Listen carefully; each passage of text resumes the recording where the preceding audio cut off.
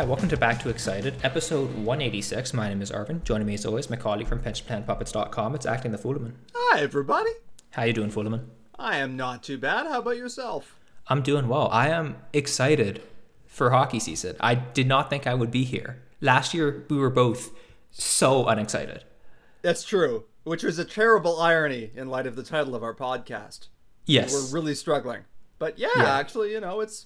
I know that people don't want to hear that the Tampa Bay Lightning thing was a moral victory. We've talked about that enough, but I'm like, it was not the kind of loss where you're like, oh my God, how could I ever have been so stupid as to cheer for this hockey team? Like the loss to Montreal. Yeah.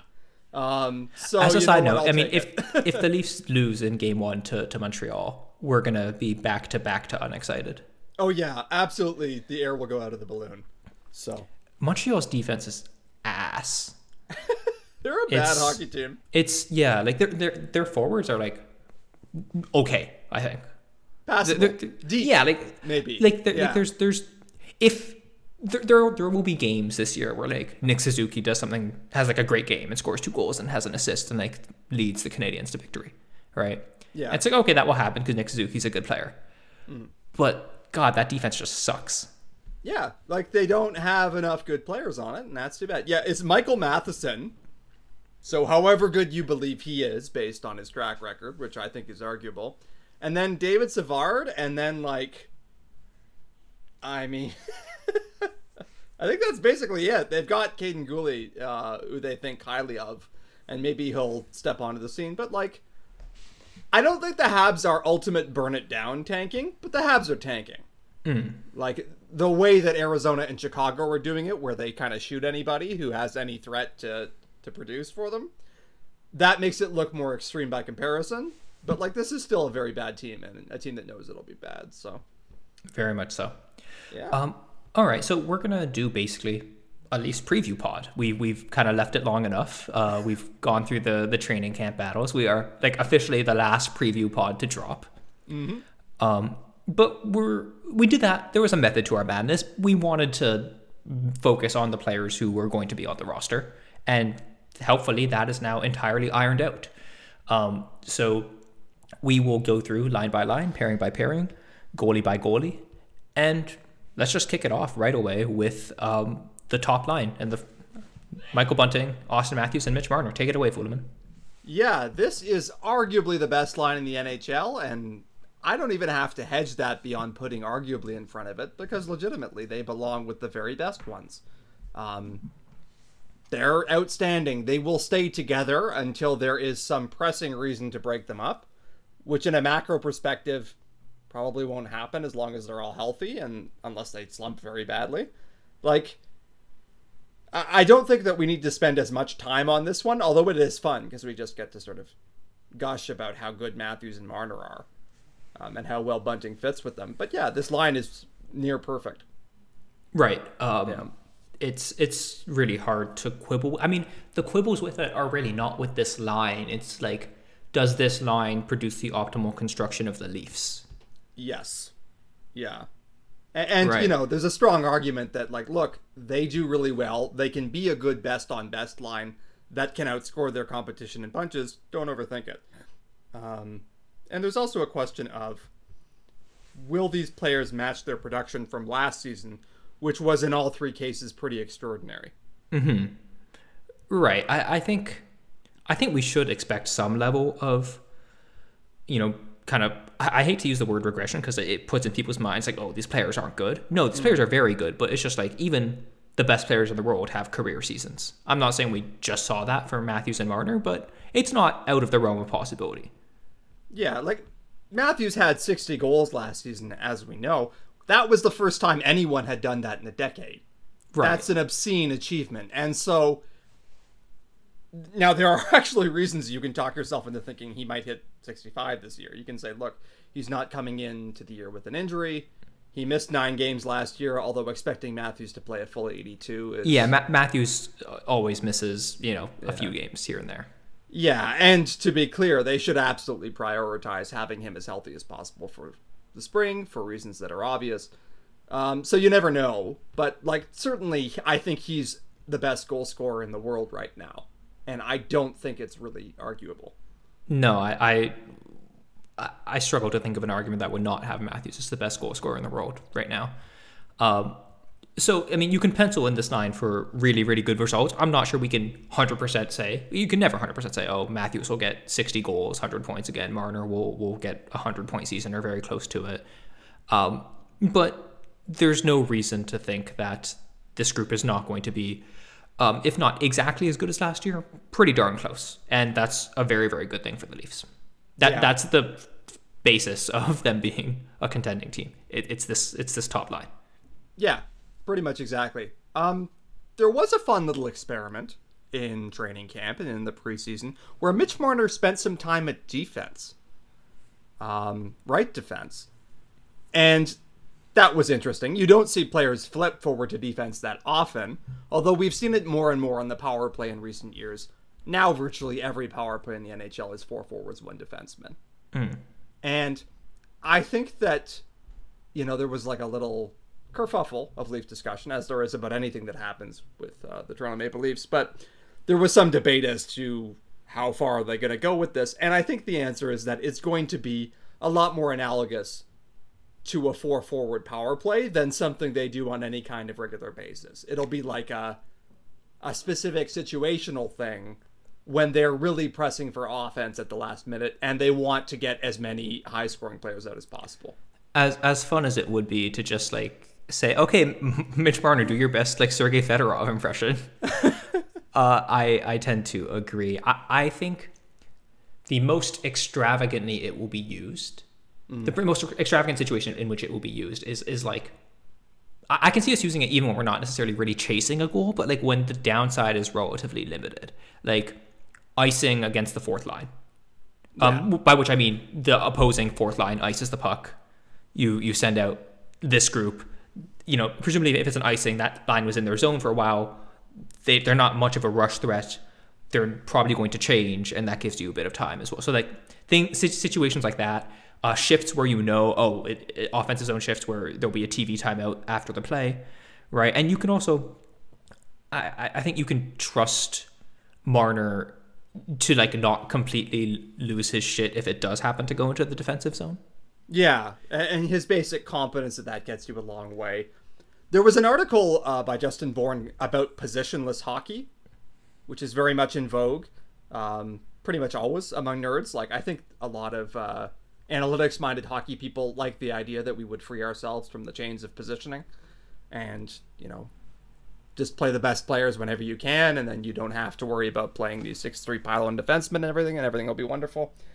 And I think Bourne raised a very valid point, which is that hockey has to operate at a speed beyond thinking at the NHL level.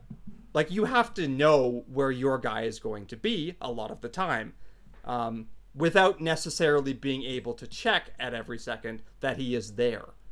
Because the game is at such a speed that you won't have time to always check and then react. You may have to react without checking. And so that predictability still weighs in favor of set roles. And so I think in situations where creativity is especially going to be prized and where unpredictability is more to your benefit and more to the other team's harm, situations like you just described where the opposing fourth line is exhausted and you've kind of got them up against it and you're in a not too risky situation, well, then put out Mitch Marner and a fourth forward and let's try and do something to confuse them and open a seam. But as an ongoing shift-to-shift thing, I think predictability is going to win the day. So you're not actually going to see Mitch Marner take a lot of shifts at the right defense at all, I don't think. Yeah, I would, like I said, I would definitely agree with that. Mike Johnson raised this point on one of the preseason broadcasts. The Leafs offensively play pretty positionless hockey once they're in the offensive zone, right? We've talked about this kind of ad nauseum stylistically. The Leafs are very much a cycle team. They're a team that tries to use confusion and chaos and rotation to find spots, and that gels really, really well with a couple of the most important players on the team. Auston Matthews is amazing at this because the rotation gives that split-second hesitation to defenders, and Matthews is phenomenal at finding space, right? And creating room for himself and assessing holes in coverage. And a hole doesn't have to exist for very long for him to put himself into it. And Marner is, of course, a phenomenal passer, so he thrives in chaos. His mental map of the game is so much more developed than basically every other NHL player. And Morgan Rielly, very prominently, loves jumping into the rush. And not just the rush, but loves, jumping it further down into the offensive zone and is skilled enough to take advantage of those situations when he gets there. So that they all enable it. It doesn't necessarily work as well in other spots on the roster, but it's like not a crazy thing to optimize for your very best players, to have a system that optimizes for your very best players. So I think this is really just a continuation of that trend. Now, as you said, where positionless hockey, I think, can kind of fall apart is really, as you said, like where you need structure as opposed to spontaneity. Yes. And I think that if you have a group where you're really going gung-ho for offense, what are you putting out there? Is it Matthews, Nylander, Tavares, Rielly, Marner? That's a lot of offense. I feel like you have to have somebody to kind of check that the back door is closed, for lack of a better phrase. TJ Brody has served that role on the pairing with Morgan Rielly. And so if you have this hyper offensive grouping out there, you definitely, I think, want to use that for shorter stretches of time and more carefully. So yeah, I think this is interesting. But yeah, I mean, it'll be fine. The Leafs have kind of experimented with this for a while, with not the Marner and D thing specifically, but at loading up lines in situations. And this actually dates all the way back to the Babcock era, where even in the rookie year of Matthews, Marner, and Nylander, he would play Kadri, Matthews, and Nylander immediately after a penalty kill. Right, and that line did really, really well. Because they were put in good situation. Of course, those are three really excellent players. So I think this will be similar. I'm glad the Leafs are trying stuff like this. There's no penalty if it doesn't work. You just go back to what is conventional, and things are probably fine. So I'm happy with I'm excited to see this. I think it'll be interesting and fun, and it'll be probably a little bit overblown when it happens, but it's nice to have something to look out for to add to the or that can help the regular season become slightly less mundane. Yeah, let's liven it up a bit, and put more tricks in your bag so that when the time comes in the playoffs, you have more things that you can credibly throw at your opponent. Do something to baffle them, because you only have to confuse them once to swing a series. Yep. So, okay, that's probably enough chat about the top line. We said we weren't going to chat about that much, and we went for about 10 minutes on them. We're podcasters at heart. Clearly, our instincts are strong. So right now, we have the second line is William Nylander, John Tavares, and Dennis Malgin. That is not entirely certain to be what happens. John Tavares is coming back from injury. He's progressing well. He's practicing with the team. They seem to anticipate he's going to play game 1, but if he doesn't, the Leafs are going to play one man short with 11 forwards, and in their next game, they will be able to call up a player on an emergency recall basis after having played one game short. The CBA requires you to go through a game where you're a guy short before you can use an emergency recall. Which makes sense, because otherwise you'd just be like, oh, it's an emergency. Give us cap room, please. Emergency is a relative term, isn't it, really? Yeah. So, anyway, Nick Robertson would be the guy to come up in that circumstance.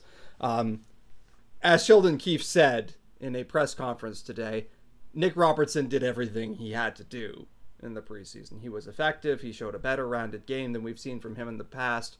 And he's just still waivers exempt for the moment. So it makes more sense to shuffle him down for the time being. I think the Leafs anticipate bringing him back. But as we go through this forward group, you're going to see there's not a ton of space for him on a healthy roster unless he outdoes Dennis Malgin.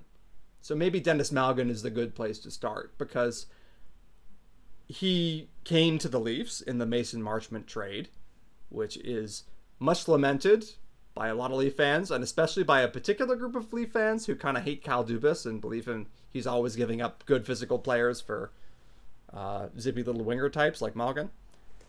And so Malgin came over, was not a great success in his first Leafs showing, went back to the Swiss League for a while, a decision that was compounded by the COVID-19 pandemic. Now he's back. And he performed quite well in preseason, was very productive, and made it difficult to exclude him from the roster, which is to his credit. He was excellent in the preseason. I thought he was slightly better than Robertson. I'm going to sound like a complete Debbie Downer here. I wasn't as impressed by Robertson as everyone else was. I thought Robertson was good, to be very clear. I thought it was good. Yeah. I didn't think he was like absolutely phenomenal.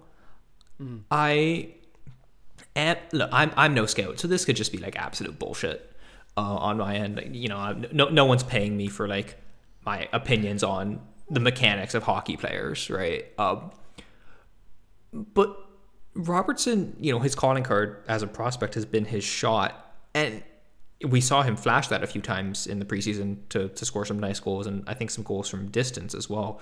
It does worry me a little bit how long he seems to take to like load up and release it at times. I think he might not get those opportunities as much in the NHL. But the one thing that did really impress me about him was sort of his doggedness. And this is not like a new thing. Robertson has, you know, he's a small player, but he's been long known for not really playing like a small player. He is very industrious. He has a high motor. He is willing to physically engage, and he outworks people. That was very impressive to me. But so I just wanted to make that comment as we talk about Dennis Mulligan, and I just immediately were like, forget Dennis Mulligan. Let's go back to Robertson. I think a lot of people do feel that way, and I understand why. Yeah, I do agree with that, because when he can load it up, Nick Robertson has an absolute cannon of a shot, but the trick is getting the time to do it. You know, just because I saw his name on the waiver wire recently, his team sent everyone down. You remember Martin Frick? Who he had a 106 mile an hour slap shot, which I believe was the recorded record in North American hockey. And this is a guy who has been a career AHLer, basically.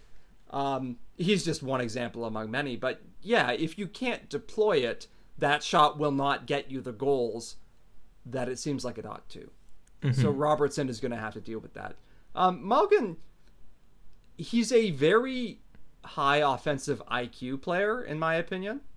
Like, I think he is just actually a good offensive player in terms of what's between his ears. Like, he makes creative plays, gets into high danger situations. He seemed to play really well off William Nylander.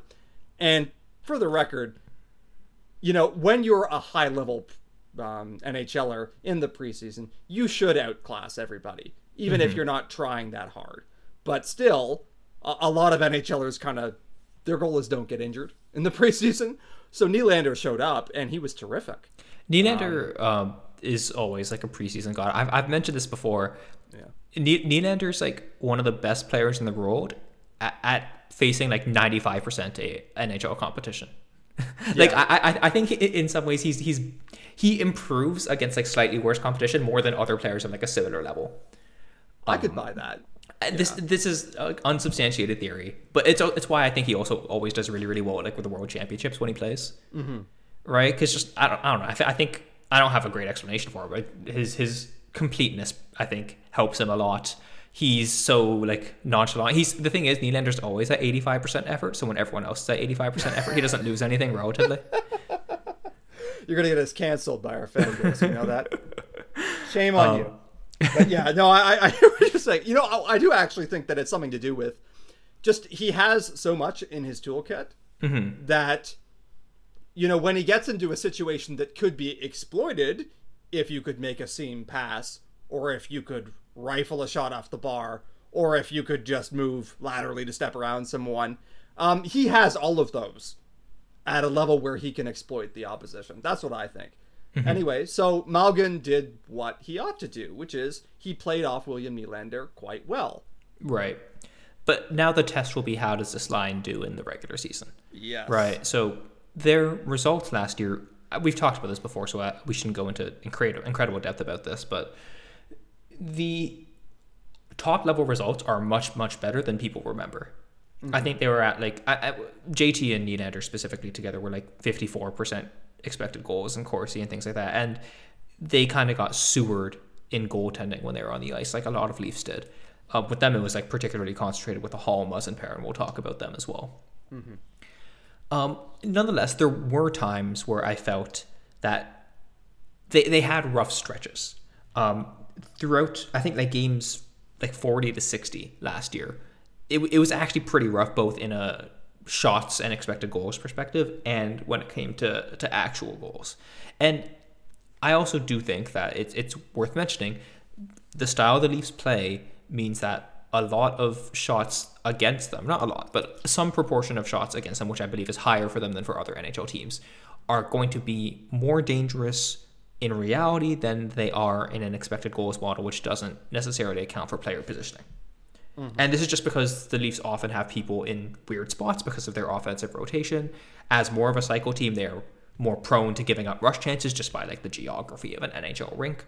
So these things can also be factors that are not totally accounted for by just looking at their expected goals and saying that was fine.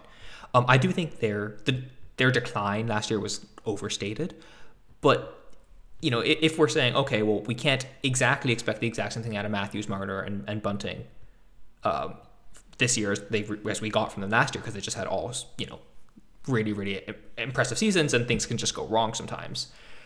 We do, in my opinion, need this second line to perform quite well, perform ideally better than they did last year in order to make up for that.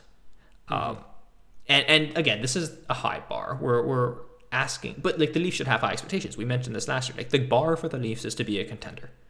And to me, in the regular season, the bar is to be like comfortably one of the best teams in the league.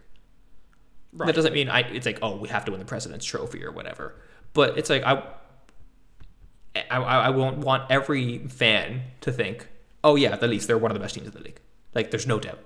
Yeah, there should be a tier. 5, 6, 7 teams at the top. That's how many I think are approximately there right now. And the Leafs should be clearly in it. That's the standard for the regular season. You know, just to bring it back to that defensive thing about expected goals, the Leafs were the 4th best team in the NHL in expected goals against last year by Natural Stat Trick. Like, that's really, really good. That puts them in very fine company. And even if you say, okay, that's overrating them, I think the idea that the Leafs have a bad defense is genuinely kind of out of date. I would agree with that. Yeah. I think I don't think they're the 4th best defensive team in the league, but no. As I said, even if we think that's overrating them, and I think it does for the reasons I just talked about, the overrating takes them from like, you know, just spitballing numbers here, but like takes them from like 4 to 9, not from 4 to 25. Yeah. Like, I would agree with that. And, you know, considering that we pretty much all agree that they're a terrific offensive team, 3rd in expected goals for, equally good in goals rate at 5v5. Like, this is a team that legitimately belongs in that tier. So the question is Denis Malgin going to bring that together? Well, Denis Malgin is not going to shore up any defensive issues they may have had. Right, and that was where this line was weakest, I should say. Like, the offense wasn't really the problem for the Nylander pairing last year. Yeah, you do wonder, and especially when you look at the bottom 6 that we have, which should give Sheldon Keefe some different options.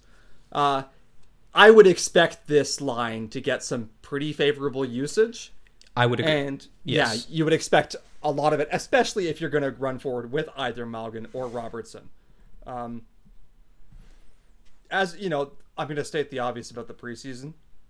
When you have a bunch of NHLers, most of whom are working back into shape to some extent and trying not to get injured and are pretty sure that they're going to have a job, and you have a bunch of fringe players and prospects who are fighting for jobs, that is naturally going to make the gap between the latter and former groups look a lot smaller than it really is. Mm-hmm. Like, Denis Malgin in the preseason looked like a bona fide top 6 driver. Do I think he actually is that? No. As much as it's fun to meme about. My question is going to be, can he hold this job? Right. And I don't think that that's a given by any stretch. I think his best argument for it is that his offensive instincts are as good as anyone else who might conceivably take the job from him. But yeah, like there's a lot else to question. And, this is a guy who did wind up playing in Europe. He'll also have an incumbent advantage, right? Like just in the sense of, as we all know, coaches do not like messing with things that work. And we've seen it before. You don't need to be that great a player to make things work with Nylander and Tavares when they're doing their thing, right? The line with Alex Galchenyuk worked. Right. And Alex Galchenyuk is a waiver caliber player, probably. And so, again, the bar is not that high. But yeah, I do question it. And we are counting on this line to put up margins on its opposition. Like, we want it to have a lot more goals than the other way around, especially since we're going to have a 3rd/4th line that I anticipate will be trying to never score and never get scored on. Yes, so maybe this is a good point to transition to talking about that line. And that line, I mean, it's kind of unfair because they have 5 players. Aston, Reese, Kampf, Abe, and Kubel. That's why they're so good. Yeah. They can outnumber you 3-on-5. Yeah. That's a heavy defense line. We might find out what the absolute lower limit is for offensive zone starts you can have as a line. It's going to be like 3% of the time do they get a shift in the offensive zone. These guys are all defense. We know and love David Kampf. Tons of defensive zone faceoffs last year. Zach Aston Reese, absolutely dogged, very physical player. Nicolas Aube-Kubel, forechecker par excellence. This is going to be a miserable fucking line to play against. Yeah, it's going to be some real sicko shit. Yeah. The comparison I made in our notes is, this is sort of like an odd comparison, but this is something Katya is kind of fond of saying about the Bruins, where like the top line, when it's Bergeron, Marchand, Pasternak, sort of just played an entirely different style of hockey than the rest of the Bruins, right? The rest of the Bruins like played this kind of very linear system. Very, very simple. It worked well. Very, very strong defensively. And this top line is like, all right, these 3 guys are just better than everyone else, and they're just going to play hockey, and they're going to do whatever they want. Right? And it was a lot more creative, a lot more freewheeling, a lot more, latitude to move around and experiment, and for David Pasternak to like try stuff, and for Patrice Bergeron to back check annoyingly, despite not having hands, feet, lungs, or eyes anymore. So this third line of the Leafs, we're calling it a third line. I don't know how the usage is really going to stack up at this point in terms of time on ice, although we can have some guesses. It's going to be the same thing for the Leafs, but in the inverse way. I think, we're not going to totally abandon the total hockey in the offensive zone system, but I think this line will be much more linear, a lot more dump it in, forecheck, try and create a turnover. If they get a turnover, feed it back to the point shot, crash the net. That's how their offense is generally going to work. Yeah. And I'm completely fine with that. It's not going to be incredibly pretty, but the goal is to absolutely bury these guys in the defensive zone, and they make not very much happen. Even last year, we saw David Kampf, if you had like a scatter plot of kind of the pace of play when the Leafs were on the ice, David Kampf was like always in the top left, no offense, no defense. Right? Just like things get bogged down in the neutral zone when he's on the ice. And, that's not always a great fit for every team, but if you have, in theory, a very, very good top 6, then that can be a really good fit for us. Yeah, absolutely. And, the Leafs are trying to make a line that they can play serious minutes against somewhat serious competition. And they're trying to do it on a shoestring budget. The combined salary of these 3 players together is less than Alex Kerfoot is being paid by himself. And Alex Kerfoot is neither that high ranking in the pecking order, nor really overpaid by any great margin. They're trying to do this very cheaply.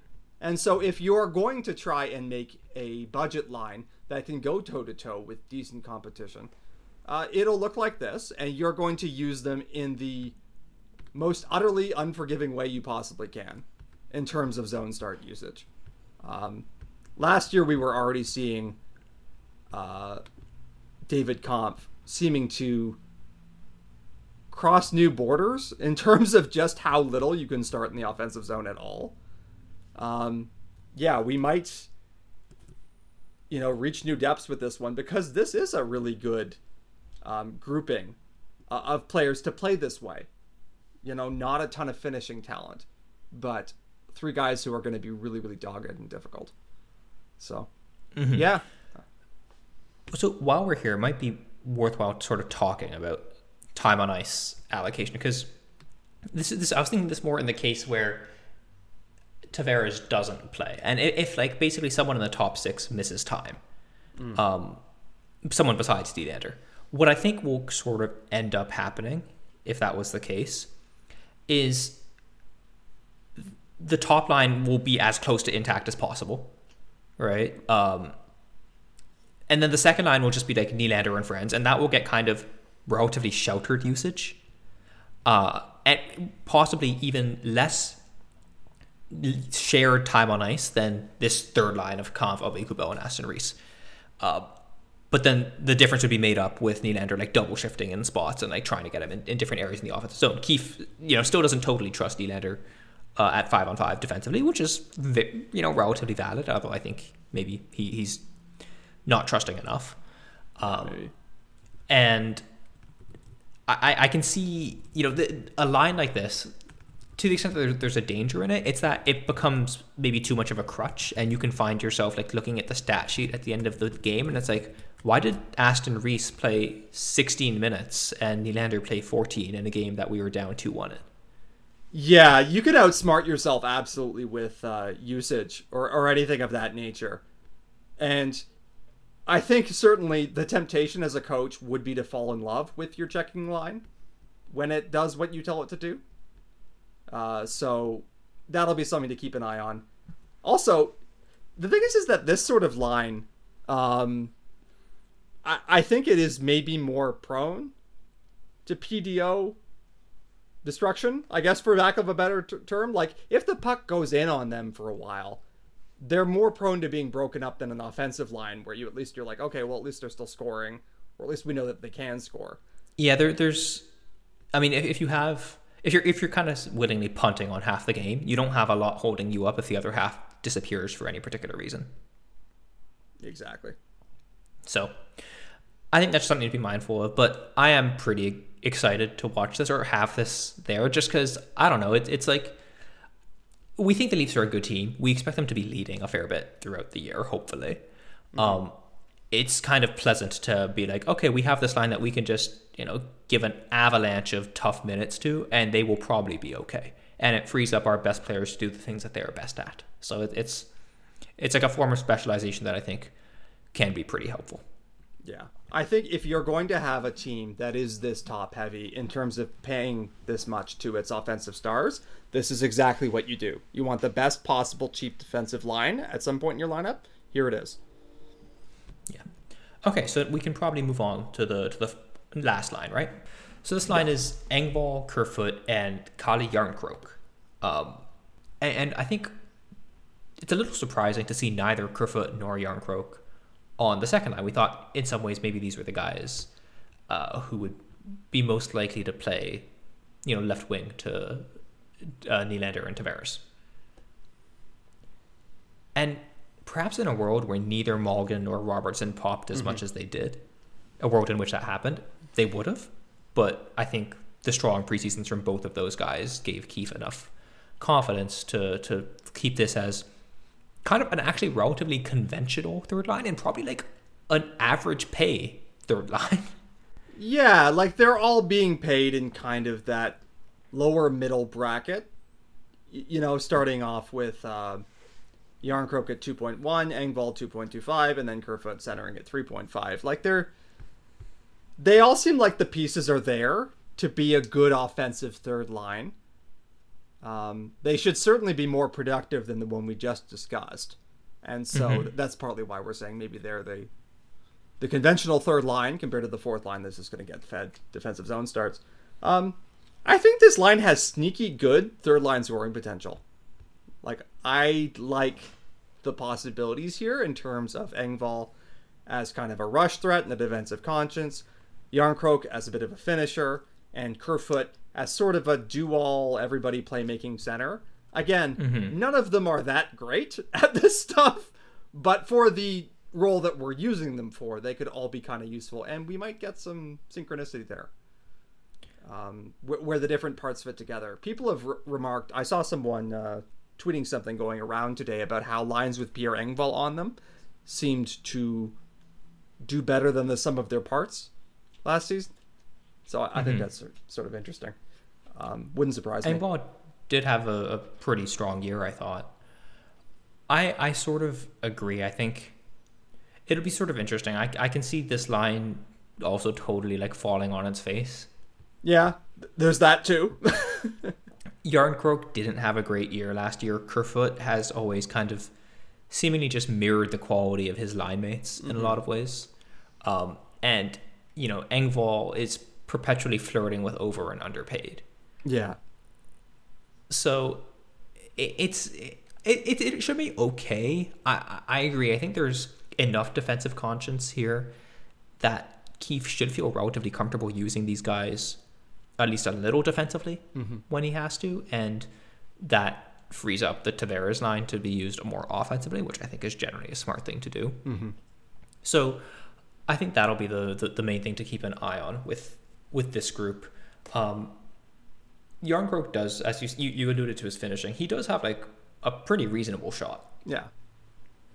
And I think that'll kind of surprise some people who haven't watched him as much. Or aren't as familiar with kind of his background, where he's, you know, had some reasonable scoring seasons. Right. And, you know, that's the dream scenario, is you get three guys here who are conceivably 15, 20 goal threats if everything breaks right. I'm not saying everything will. That's a high-end scenario for them collectively. But all of them you can sort of imagine doing it, and all of them have done it in the past. Engvall had 15 last year. Jarnkrok seemed to make a living around 15 goals for a long time. Kerfoot peaked at 19 with the Avalanche. You know, if you can get that kind of complementary scoring, then I think you're quite happy with the Toronto Maple Leafs. You know, you're getting enough out of them to justify their existence. Kerfoot as a center has been... It's felt like the team constantly finds itself having to do it and not being very happy about it, and here we are again. Yeah. So I don't know. Also, Engvall and Kerfoot both are like kind of trade bait, maybe, in the event that this roster squeeze exceeds the ability of Brandon Pridham to navigate. Like right now, the Leafs have literally $4 in cap space, I think, when all is said and done. Yeah, and the other thing that we haven't mentioned is everything we've said sort of about the cap situation. It applies until Timothy Liljegren is off LTIR. And then when that happens, the Leafs have another set of decisions to make, which, as we've been saying for 6 months, seemingly necessitates a trade. Yeah, the Leafs could ride the injury carousel, so to speak, where you say, look, hockey's a physical sport. Probably someone will be hurt at any given time. Why don't we just sort of see what happens? And there are risks associated to that, obviously. It's not as easy as just sort of flick the lights on, flick the lights off, because LTIR has time minimums.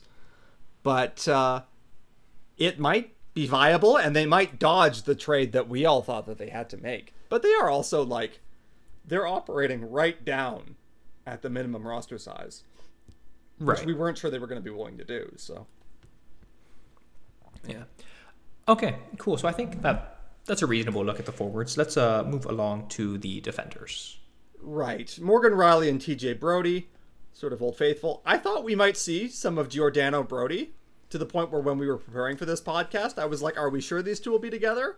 And Arvin said, I don't know. Have we seen any evidence that they won't be? And I looked, and it was like, no, they're going to be together. You're right. So, yeah, these two are pretty much set, I think. I think it'll take some pretty bad results to see them switching. Either bad results from this pairing, or more likely bad results from another pairing. Yeah. The ideal partner for like 3 or 4 different guys is TJ Brody. So, yeah, it's a problem. Yeah.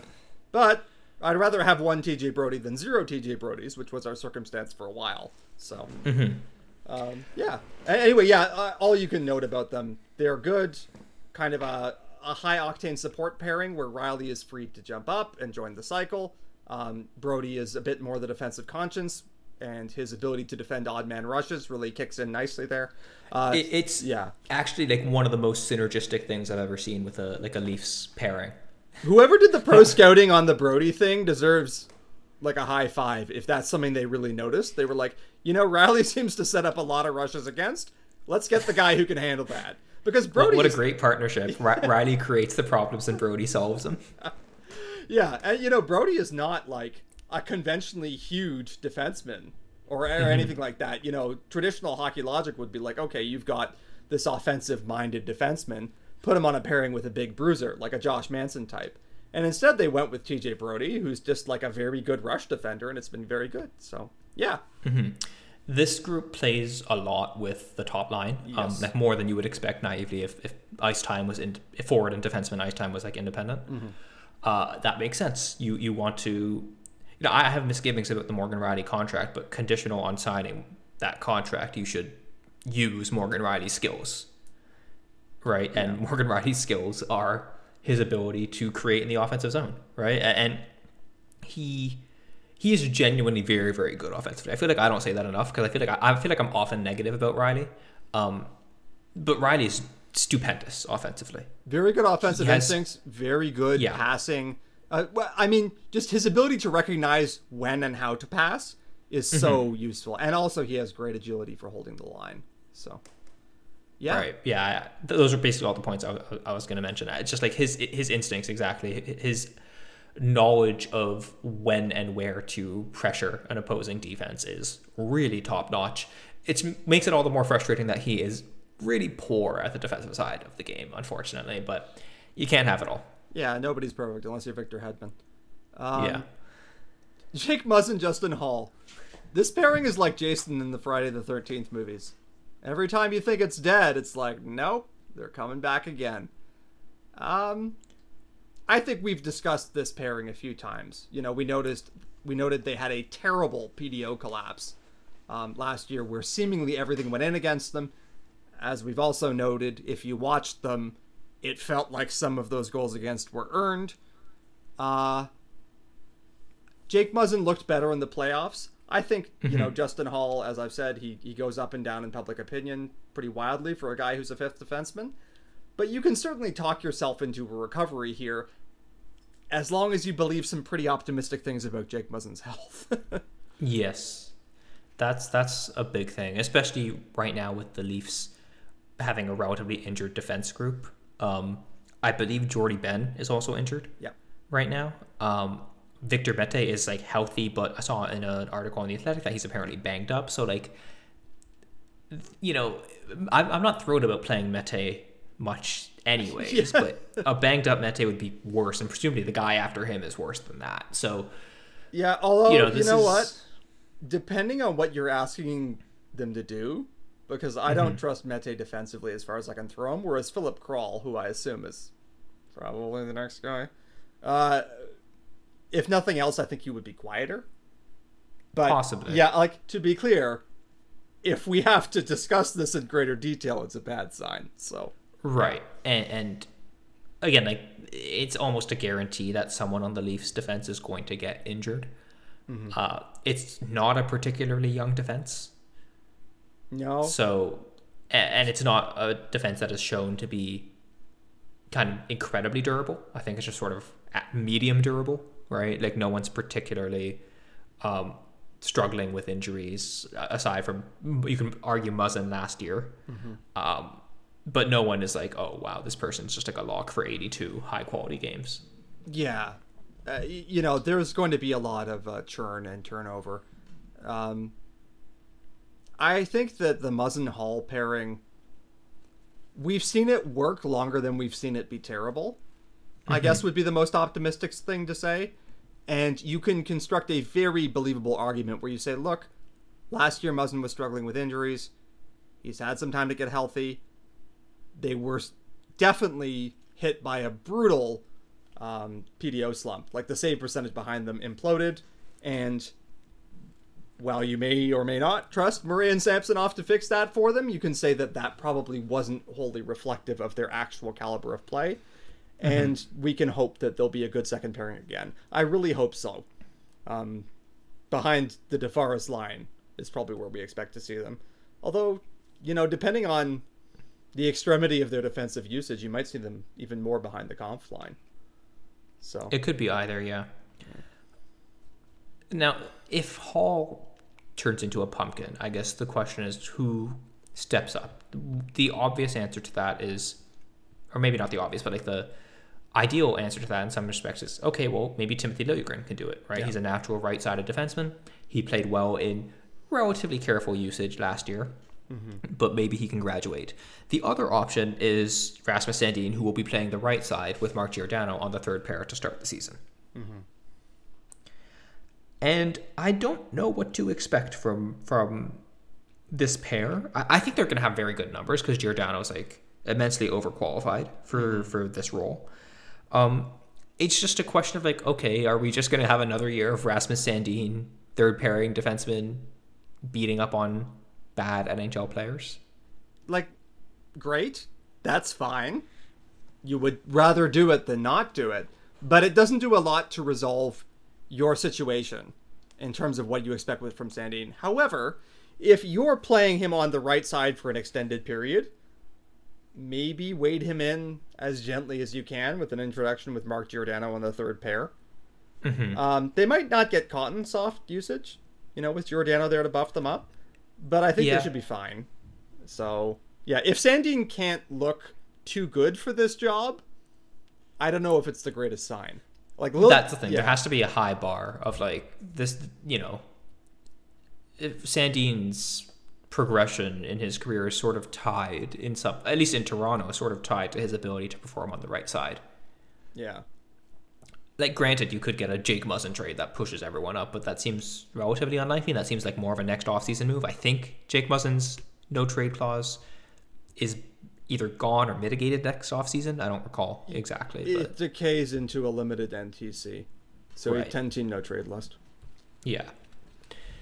So that's that's a possibility.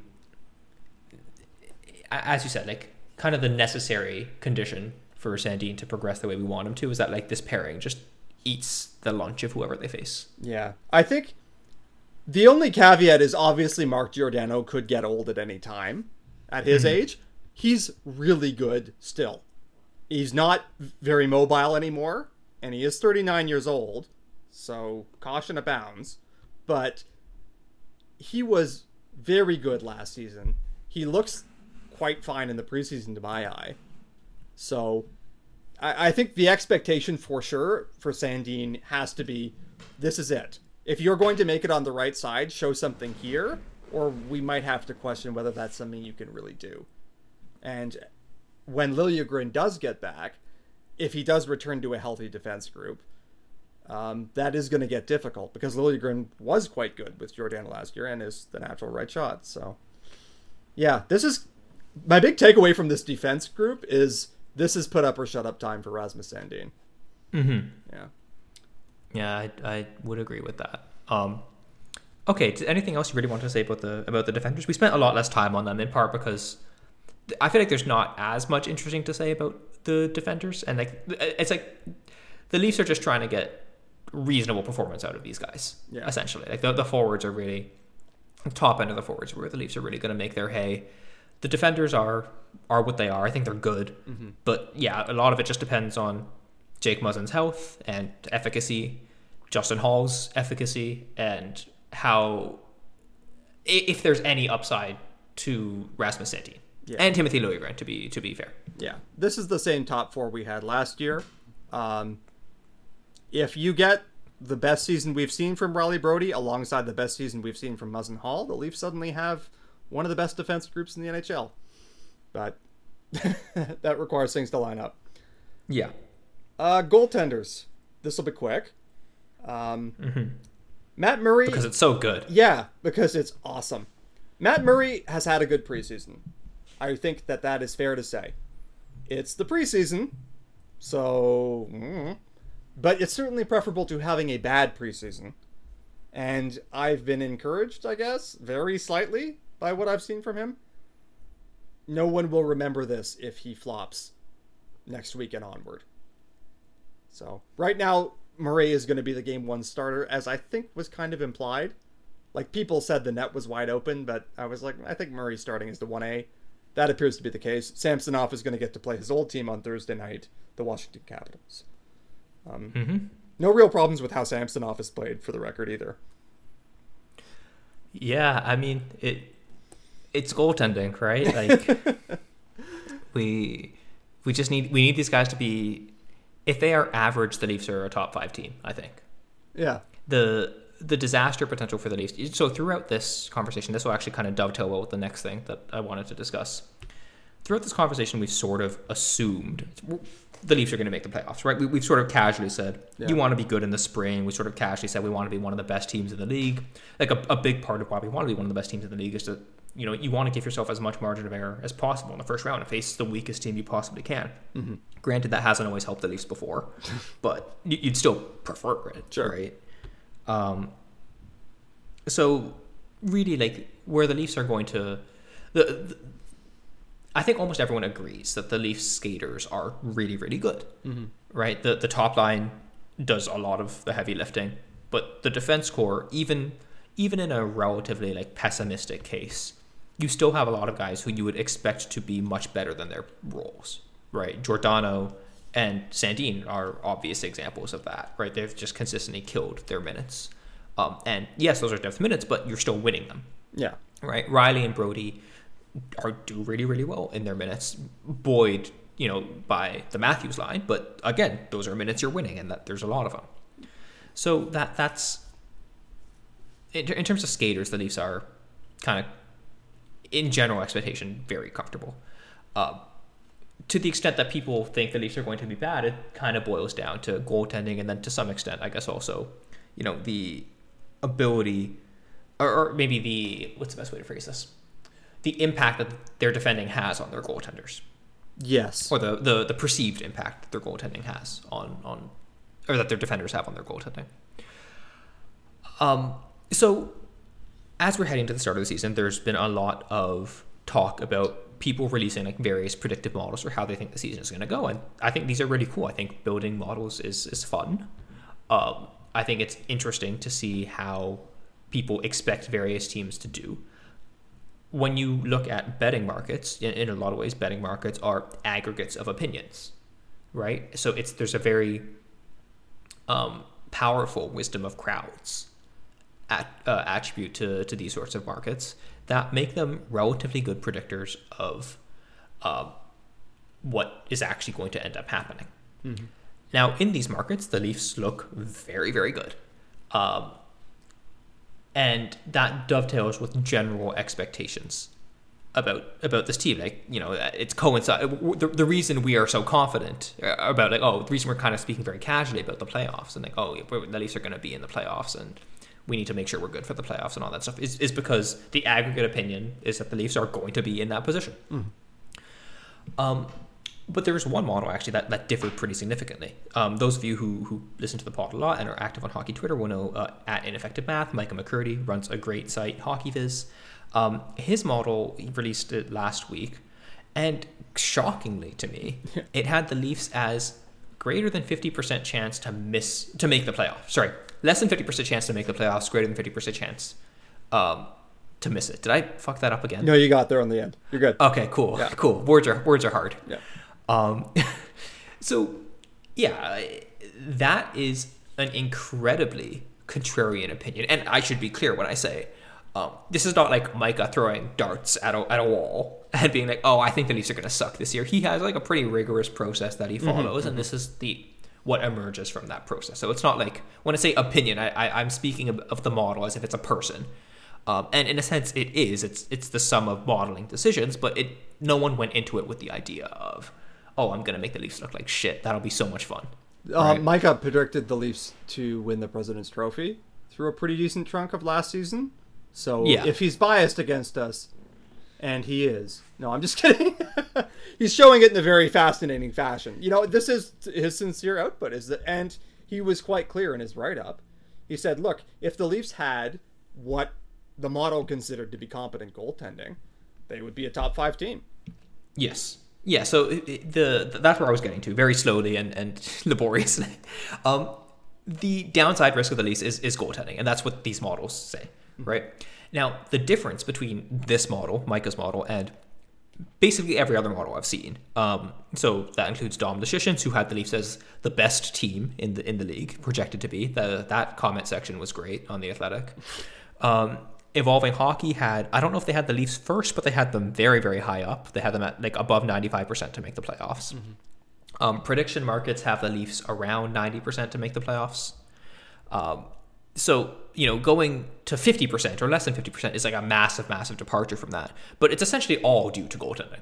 Right. And I should say I kind of strongly disagree with the results of Micah's model, just in the sense of I think I would happily, if someone offered me 50% that the Leafs would make the playoffs, like if someone is selling the Leafs at 50% to make the playoffs, I am buying that. Like, and I'm spending a lot of money on that. That's a really good bet. Yeah, I think that's reasonable. I think when you're breaking this down, you have to look at the range of outcomes for the goaltending for the Leafs. So there's an outcome where Matt Murray recaptures his Pittsburgh peak form and the Leafs win the President's Trophy. There is an outcome where Matt Murray is pretty good and the Leafs are competing for the top seed in the Atlantic. There's an outcome where Matt Murray is average and the Leafs are second, and so on all the way down. And I think in most of those scenarios, the Leafs are still a playoff team. The scenarios where they miss are Matt Murray is either disastrous or largely injured, and Ilya Samsonov is disastrous. And I'm saying not just bad, I'm saying abysmal. Abysmal happens. Abysmal has happened to the Toronto Maple Leafs in living memory. For one thing, we've used the example of the New Jersey Devils last year. And this is something that I actually wanted to address. A lot of people look at the Leafs last season and they say, look, they had bad goaltending for most of last year. The risk is not that high by comparison. They figure they fought through it last year. If it happens again, they fight through it again. But the Leafs were about 20 goals against above expected for their goalies, give or take. The Devils were like pushing 60. Right. Like there's a really, really low floor. Yeah, like that nightmare scenario where you can't get anything adequate out of your goaltenders, that sinks you. And if your model says that's what Matt Murray and Ilya Samsonov are a strong threat to do, based on the fact that Matt Murray only played like 20 games last year and was bad the year before that, and Ilya Samsonov wasn't great last season, then yeah, I can see how you get to the Leafs are 50-50. I don't think that that's disproportionate. I can see how that happens, but like I think the most likely outcome here is that some combination of Murray and Samsonov is kind of fine, and that's enough. Yeah, like a little bit like below average, but yeah, okay enough for the Leafs to cobble together, enough margin to win games regardless. Yeah, enough that people won't argue about it. Right.